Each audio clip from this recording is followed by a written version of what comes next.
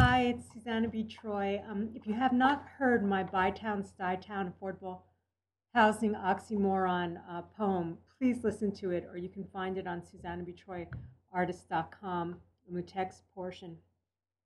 Now I'd say bye-bye democracy, bye-bye BUY. Mayor Bloomberg spent approximately $83 million last time to get himself elected.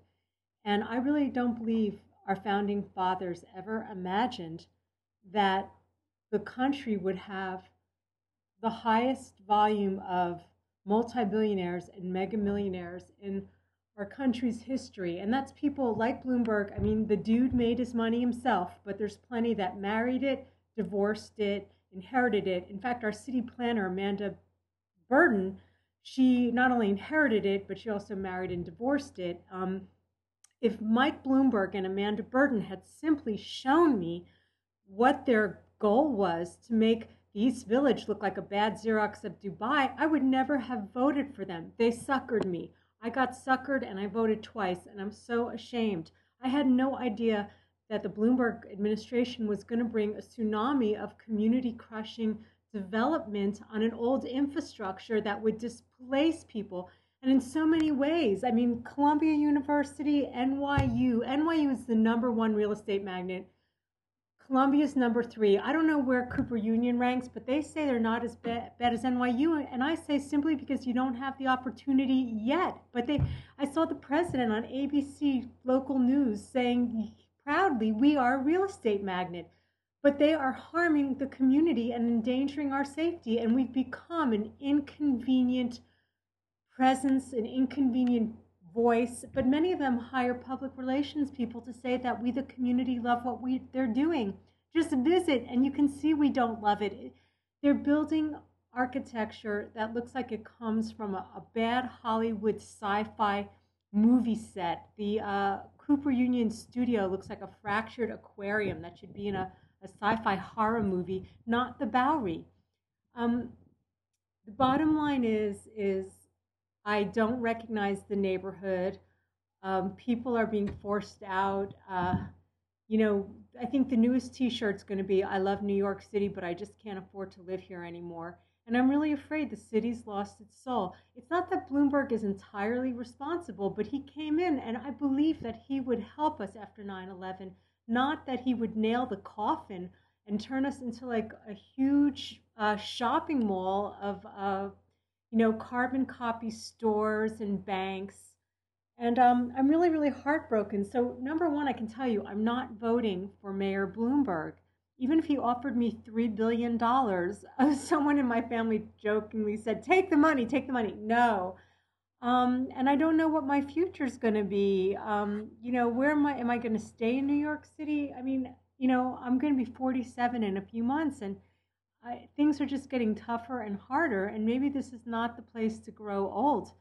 It's very alarming, and there's so much more that I want to say. But if you haven't listened to my poem, Stuytown, Bytown, it's very, very long. Or if you want just a short poem, then listen to Lotus Land, a poem about healing from trauma, because I'm still in a process of healing. And I had to move and sell my home under duress. Moving anytime is a traumatic experience. It was 20 years in one place I had to sell. But this was extremely traumatic as well. I'm babysitting some dogs right now. Gotta go. Let's go. I wanted to say also, in terms of term limits, the highest office in our country, the United States, is president. And the president only gets 2 terms. I believe that we need term limits in Senate, and we need term limits in the House of Congress. We need term limits for mayor of New York City. We need term limits for city council and for community boards in New York City, where you do not even get to vote for the people that supposedly represent you. Now, why would I say that? Getting back to the beginning of the podcast, our founding fathers never imagined people would live this long and there'd be so much wealth. So how does that affect us here in New York City? We have a mayor that gives $20 million, a $20 million slush fund to city council. So there were members, not all members, but some members that received as much as $2 million in discretionary spending within 2 years, if not more. And they voted, yeah, I want to stay in office. Well, one, they vote for the guy that's giving them the money, and two, they've never got this kind of money handed that to them in their life before, and probably after office they won't yet again. But the point is that we have way too much mega wealth, and people are buying democracy, and we need limits. What Wall Street's destruction and collapse and the housing mortgage showed us is we need more limits, not less limits. We need accountability and transparency. We still do not have enough transparency. To date, the Christine Quinn Slushgate scandal has not been explained to the people of New York, and worse than that, not only has it not been explained and not been accounted for, but our, $250,000 to $500,000, I'm guessing, of tax dollar money went to legal bills that Christine Quinn herself had a $500 an hour lawyer.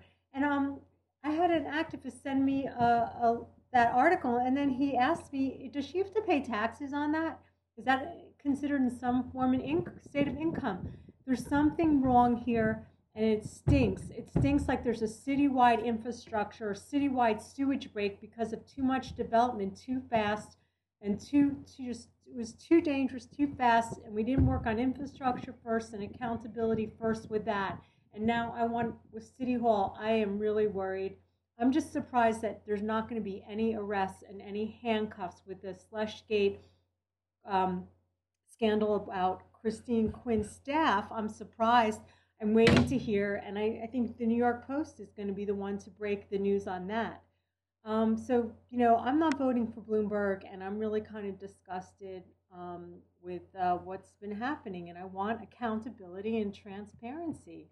I want the newspapers and TVs to report, and I got to tell you, I love New York One, The Call. I love that TV show, and if I decide to save money and get rid of Time Warner, I'm going to miss that a lot. All right, thanks, folks.